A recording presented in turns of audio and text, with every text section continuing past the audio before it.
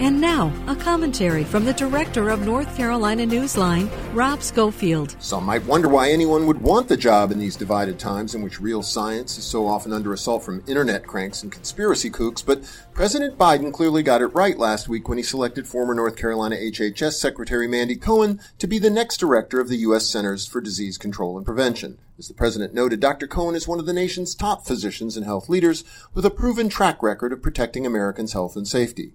Biden's right, of course, and notwithstanding the embarrassingly uninformed attacks from politicians like State Treasurer Dale Folwell, who's long opposed common-sense COVID safety policies, the hard numbers confirm this truth.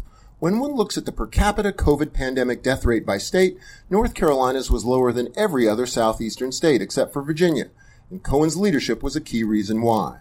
Bottom line, President Biden has had a remarkable record of success in selecting honest and dedicated public servants to fill key positions in his administration. Dr. Cohen is the latest example.